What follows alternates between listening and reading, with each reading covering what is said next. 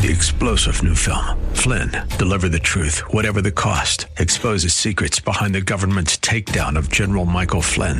Flynn knew what the intel world had been up to. He ordered the first audit of the use of contractors. This set off alarm bells. He told the truth. He was the most dangerous person for Donald Trump to hire. They had to get rid of Flynn. Flynn, Deliver the Truth, Whatever the Cost. Available now. Watch it today. Go to salemnow.com. salemnow.com. Pastor Keith Crosby of Hillside Church. And the elders of that city and the elders of your city got together and basically determined your guilt or innocence. You were protected from recriminations by the decedent's family members. Murder and killing are not the same. It could have been an accidental killing, and they would declare you not guilty. But you would reside under their protection in a sanctuary city until that time. So understand the meaning of the commandment. You shall not take someone's life for no good reason and without the appropriate authorization. That's what that means. I can see the promised land, though there's pain within the plan. There is victory in the end. Your love is my battle cry, the answer for all my life. Every giant will fall, the mountains will move, every chain of the past you've broken into. All the fear of the lies, we're singing the truth, that nothing is impossible with you. Oh, nothing is impossible. Hello and welcome to today's Grace to Live radio broadcast with Pastor Keith Crosby, Senior Pastor of Hillside Church in San Jose, California. We are so blessed that you've chosen to spend time with us today on the program, and we're so glad to have you back. And as always, we would encourage you to follow along with us in your Bibles or on your devices if you can.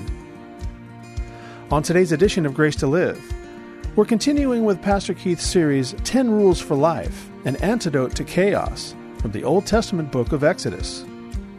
So if you have your Bibles, please turn with us today to the book of Exodus, chapter 20. Now here's Pastor Keith with today's study. Father, we thank you for this day that we can worship you in the beauty of your holiness through song, through baptism, through our obedience, through our listening to your voice found in the Word of God. Lord, help us today to be changed by what we see here and pray. Help us to be conformed to the image of your Son, to be less like our old selves and more like you. Father, grant me utterance today as I bring a very difficult message, Lord. We pray these things in Jesus' name. Amen. All right, so we are back at it today. If this is the first time that you've joined us today, we are going through an explanation or an exposition of the 10 Commandments that we're calling 10 Rules for Life, an Antidote for Chaos. Because this world is so chaotic. There's so much hardship and hurt in this world. And God has given us this quick start guide to humanity, which is the 10 Commandments. We've talked about this before. You think about the 10 Commandments. They are the basic principles by which a society, a family, a civilization, a world are ordered. The first 4 commandments tell us about our relationship with God, how we're to relate to Him. The next 6 tell us how to relate to one another as we love God with all of our heart, soul, mind, and strength, and as we love our neighbors as ourselves. This quick start guide, these 10 rules for life, this antidote for chaos, this GPS, this roadmap to reality, teaches us foundationally to honor others above ourselves, to be other-oriented, to think about God and others more highly than we think about ourselves. And that's needed and necessary in this world today, because as you look around our nation, around this world, there's chaos everywhere. There's upheaval, there's confusion, there's heartbreak, there's hate. I mean, we look down in Thousand Oaks with that murder, that mass shooting where this guy, they think, was looking for his girlfriend and walked into that bar and killed all those people. Life is cheap. People don't value life as much as they should. And that's why we've entitled this sermon, Respect Life, because that is what is meant when it says in God's Word, you shall not murder, in Exodus 20:13 and Deuteronomy 5:17. Life is cheap these days. According to the CDC, that's the Center of Disease Control in Atlanta, Atlanta, Georgia, 3,000 babies are murdered each and every day in the United States. Now think about how upset we got about September 11th, 2001, where about 3,000 Americans had their lives taken with the coming down of the World Trade Centers. 3,000 babies every day. And it's not just here, because when you don't respect life, when you cheapen and devalue life, you tear at the fabric of the soul and of the civilization. According to the Indian Ministry of Finance, about 63 million little girls were murdered because people wanted little boys. So they test the gender, the sex of the baby prior to birth, and if it's a girl, they snuff out their life. The number is twice as high in the People's Republic of China. So that between India and China, there are roughly 200 million missing little girls whose families wanted little boys, and so they murdered their unborn children. It's an amazing thing. It's an amazing thing. No one and nothing seems to be sacred in this world, even life. People murder for insane reasons at insane rates. Let me explain to you a little bit more about what I mean. There is an epidemic in China right now. In China, if you hit somebody in your car, you're responsible for their medical bills. But if you kill them with your car, your liability is limited to roughly $50,000. And so what's happening there right now is people are running over people, and then they're backing back over them to finish the job, rather than be responsible or accountable for medical bills. Life is cheap around the world. When God exits a culture, or he is squeezed out or excluded, things change. The fabric of society tears. Life becomes unimportant. Think of James T. Hodgson. You probably don't know that name, but during a political speech by a senator, he said that the other party, Bernie Sanders, said the other party was killing people with the way they deal with health care. So one of his campaign workers shows up at a softball game for lawmakers of the other party and begins shooting them, shouting, "You're killing people with your health care." And he nearly kills Representative Scalise. People have all kinds of crazy ideas, and agendas begin to trump what is true and good and right.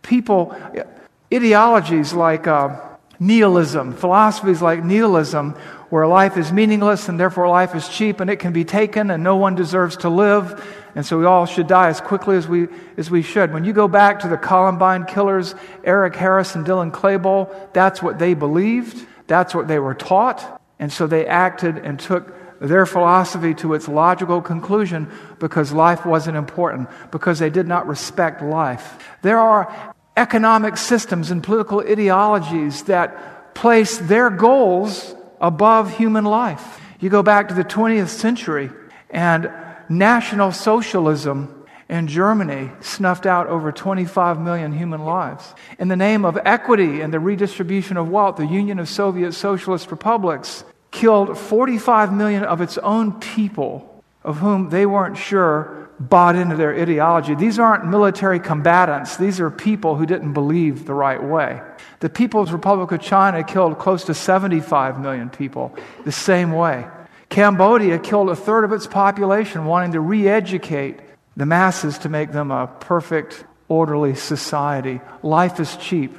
When God is absent from the mind, from the worldview, life is cheap. Chaotic ideals lead to chaotic actions, lead to a chaotic world, and radical ideas and agenda eclipse the will of God, and terrible things happen. I think of the agenda that dominates the landscape today, and we know about Kermit Gosnell, right? He's probably the most successful serial killer in U.S. history. He operated an abortion clinic in Pennsylvania. And when children were born during abortion, they're born alive, he killed them to ensure fetal demise. That was his goal. That was his agenda. And that's what he did, because life is cheap. But God says life is precious. God says that he sent his Son to seek and save, to bring life and to give it more abundantly. But the society says that life has a value, and that value doesn't exceed its cost. And we see all kinds of terrible things happening. I had a friend who was in Holland, and his mother had a stroke, and they admitted her, mother-in-law, they admitted her to the hospital, and as they were admitting her, one of the people who does the admittance said, "Are you going to hire a watcher?" She goes, "What would I need a watcher for?" Well, if two doctors get together and agree that her life really isn't viable at her age, they can euthanize her without your permission. And so he goes, what about the nurses? They said, well, no, you need to hire a watcher who represents you and your family. There's no respect for life. But it doesn't have to be this way, because God has given us His Word, and He has told us that life is precious, and that His Son came to save, not to kill, not to murder. And so today, we want to take another look at the Ten Commandments. We're at the 6th commandment now, and it says in Exodus 20:13, you shall not murder. And what I want to do is to understand 5 considerations that we need to take into account so that we can respect life, so that we can protect life, so that we can be, through God's power and salvation, givers of life. So let's understand these 5 considerations to avoid further chaos in this culture of death in which we live. And the first consideration is this. When you look at this 6th commandment, you shall not murder, we need to take into consideration the command and its meaning. The command and its meaning. You know, often people think or live as if this commandment doesn't apply to them. But it says, you and me, individually and collectively, shall not murder. We shall not murder. It applies to every individual. There is no elite that is exempt. There is no politician or political ideology that is excluded, that does not fall under the jurisdiction of this command. But people say, well, what does it mean? I mean, how do you know what that means? Well, what does it say? It says you shall not murder. But people a lot of times don't understand what that means. Well, it's interesting because when you look at the word murder in Hebrew, it's kind of interesting. You know, like in English, we have words that have worked their ways into our language: Spanish, German, French, whatever. And in other countries, they have words like okay that have worked from our country into their language. Sometimes we call those cognates. Hebrew is the only language in the ancient Near East that has this word in it, and this word means murder, ratzah. There's another word for kill in the Hebrew language. The ancient Hebrews had 6 words for taking life. And the other word is katal. There it is, katal. And it's the act of taking someone's life. But the Jewish people distinguish between the two because they do not mean the same thing. The word ratzah has to do with the intentional murder, the intentional killing of someone without justification. It carries the idea of murder with intentional violence. It is not accidental. And a lot of times in our society, we like to say, well, you know, capital punishment is murder, or this is murder, or that is murder. And we don't understand the difference. You know, I'll give you a case in point. We have some examples here. Tears in my eyes kill but do not murder bacteria. Killing and murder, different things. We think of it differently, even though we try to blur the distinction when it suits us. Weed killer kills but does not murder weeds. There's a difference. People are killed but not murdered by diseases. A person may be struck and killed but not murdered by lightning, and so it is. You shall not murder does not mean you shall not kill. Those are 2 different things. And we're going to get into that in a moment. But there's nothing accidental about murder. Murder has nothing to do with accidents. It is different than accidental killing, manslaughter sometimes. And in fact, in the Old Testament, if you kill somebody by accident, they had something called sanctuary cities. Now, we hear about sanctuary cities today. They have nothing to do with the Bible, nothing to do with the Old Testament, and that principle that is in the Bible doesn't apply today to what we call sanctuary cities. A sanctuary city in the Bible was where if you kill somebody accidentally, you fled to the city, you are protected from retribution, and the elders of that city and the elders of your city got together and basically determined your guilt or innocence. You are protected from recriminations by the decedent's family members. Murder and killing are not the same. It could have been an accidental killing, and they would declare you not guilty. But you would reside under their protection in a sanctuary city until that time. So understand the meaning of the commandment. You shall not take someone's life for no good reason and without the appropriate authorization. That's what that means. Let's move on to our second consideration, and that is the command and its misinterpretation. We live in an era where we're sloppy with our words. We live in an era where we are careless with the things we say. All you have to do is look in the newspaper or go to Twitter. You know, the president says that the media is the enemy of the people. Well, I don't know if that's true. I think the media is biased, certainly. But I don't think declaring them the enemy of the people is the right thing. Bernie Sanders talking about Republicans killing people through their approach to health care, and I don't think that's true either. I don't think anybody's getting lined up and shot because of the change in the healthcare laws. We need to be careful with how we think and how we speak. And this was all about the command and its interpretation. I've heard people say, well, the Bible says you shall not kill, therefore X, Y, and Z.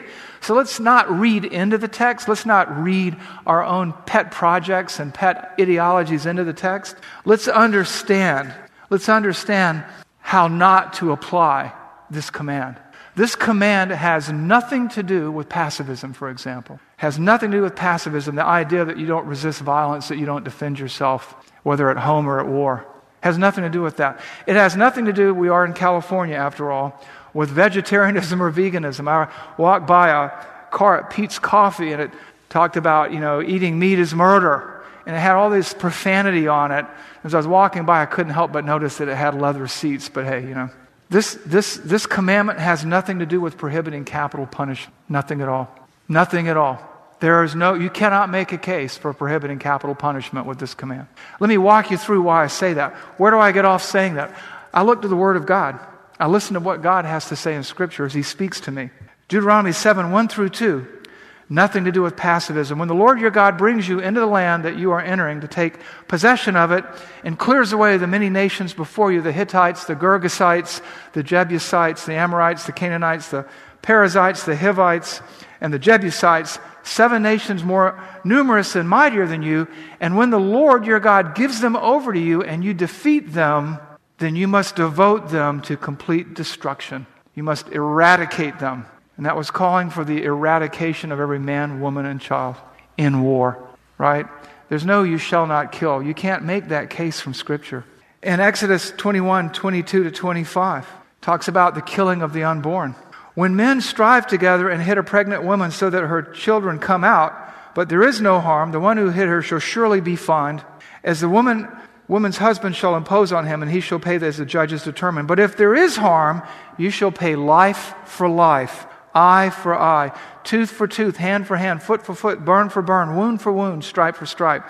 It limits liability, but if you do it and the baby dies, if you cause the death of an unborn baby, the penalty was capital punishment. Or this passage we have right here. If a thief is found breaking in and is struck so that he dies, there shall be no blood guilt for him. If someone is breaking into your house and is a threat to your family and you take his life, that's okay. Okay? So self-defense is not murder. Killing people in war is not murder. Eating Elsie the cow is not murder. You can't make that case from Scripture. Kidnapping in the Old Testament, whoever steals a man and sells him, and anyone found in possession of him shall be put to death. Exodus 21:16. And I remember when growing up when kidnapping and other crimes were still punishable by capital punishment. Well, people a lot of times say, well, wait a minute. Jesus was against capital punishment. Or they'll say, Jesus never taught about this, or Jesus never taught about that, or Jesus never affirmed any of this. Is that your final answer? Because in the Bible, He does, if you've read your New Testament. In Matthew 5:17-19, do not think I have come to abolish the law and the prophets. I have not come to abolish them, but to fulfill them. For truly, truly, I say to you, until heaven and earth pass away, not one iota, not a dot will pass from the law until all is accomplished. Therefore, whoever relaxes the least of one of these commandments and teaches others to do the same will be called least in the kingdom of heaven. Even Jesus, in his discussion with Pontius Pilate, and he's not responding to Pilate's threats or exhortations, he says, don't you know I have the power of life and death over you? He says, you only have what's been given to you from above, and the ones who brought me to you have committed the greater sin. Jesus isn't debating the injustice of capital punishment. He's debating with Pilate the violation of the rule of law, okay? Jesus never, ever, ever refutes the idea of capital punishment, ever. Now, I know some people will say, well, what happens if an innocent person is executed by mistake? That's why you have trials. That's why in the Old Testament you had to have at least 2 witnesses. They had to be tried by the elders of the city where they lived and things like that. But the bottom line is this: the danger of executing the wrong person has always existed, but the law has been given. The law has been given. That's why we call it capital protection. Capital protection. It is mandated. It is mandated in Genesis 9:6. And Genesis 9:6 tells us that whoever sheds the blood of a man, by man his blood shall be shed, because man was created in the image of God. Whoever sheds the blood of a man, by man shall his blood be shed, for God created man in His own image. That's a command. We call it capital protection. That's a better description. Why is that? Because when you execute somebody, you don't correct them or retrain them. You take them off the playing field so that they're not a threat to society, so that they are not authors of chaos and confusion and upheaval like this murderer down there in Thousand Oaks. So let's understand the commandment and its misinterpretation. Be careful what you say about God's word and what you say about God, because he has not forbidden capital punishment. Capital punishment has nothing to do with, or murder has nothing to do with killing in war or eating meat or anything like that, or defending your family and yourself or your property from a thief. Nothing to do with that. That's not murder at all. Which brings us to our third consideration, the commandment and its interpretation. So what does it mean? We've kind of alluded to this already. What does it mean? Let's get back to the meaning of this word ratzah here. It carries the idea of murder, of taking a human life with intentional violence. It's not an accident, it's on purpose, it's unjustified, and it's not our place.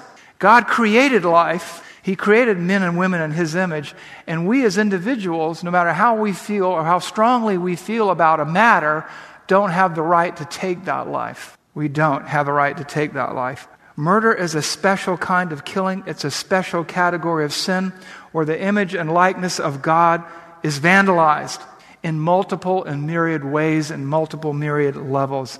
It's a particularly disruptive and injurious act to culture and to society and to the lives of those affected. It's a particularly chaos-inducing behavior that tears at the fabric of souls and societies. Why? Because it's a destabilizing force, and we become numb to it. Somebody got murdered yesterday, no big deal. It's a big deal, because depending on where that person stood in relationship to Jesus Christ, his or her eternity is now set.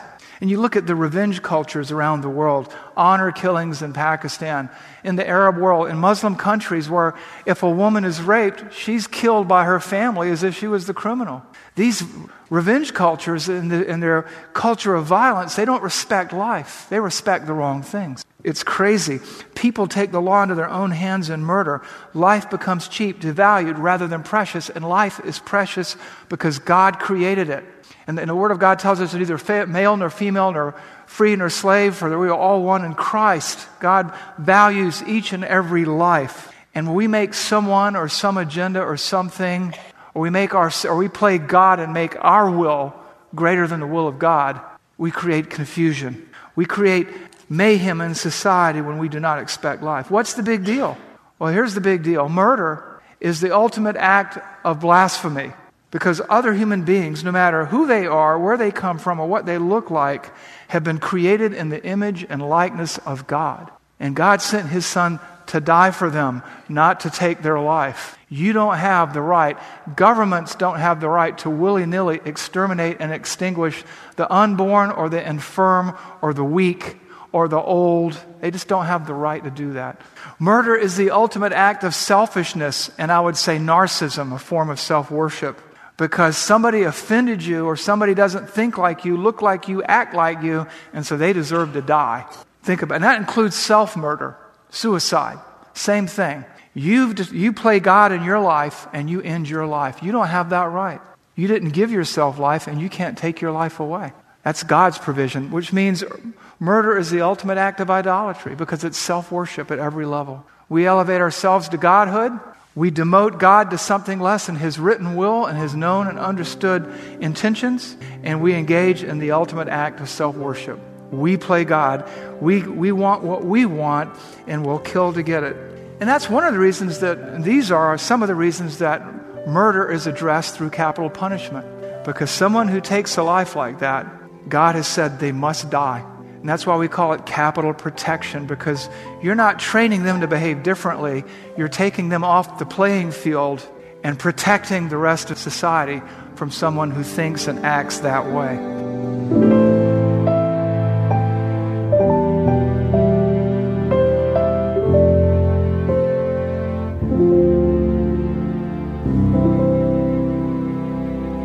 Pastor Keith Crosby on today's edition of Grace to Live.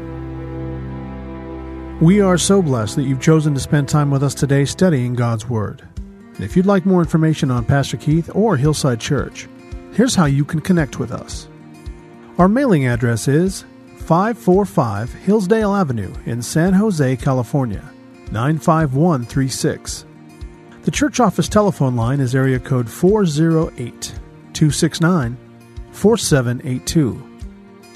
And you can connect with us on our website, which is gracetoliveradio.org. There you can check out archived messages of past sermons and also listen to Pastor Keith's weekly blog. And please remember that the Grace to Live radio program is a listener-supported ministry outreach of Hillside Church if you'd like to partner with us financially. Again, all of these things are available to you on our website, gracetoliveradio.org. Also, I'd like to remind you that Pastor Keith and the staff here at Hillside always look forward to hearing from you. So if you'd like to drop us a note, you can email us here at keith@hillside.org and also at jono@hillside.org. That's JONO@hillside.org. Well, we hope that you'll join us again next time for Grace to Live. But until then, I'm your host, Kevin Reeves, and on behalf of Pastor Keith and everyone here at Hillside Church, it is our prayer that the Lord will richly bless you. And thanks for listening.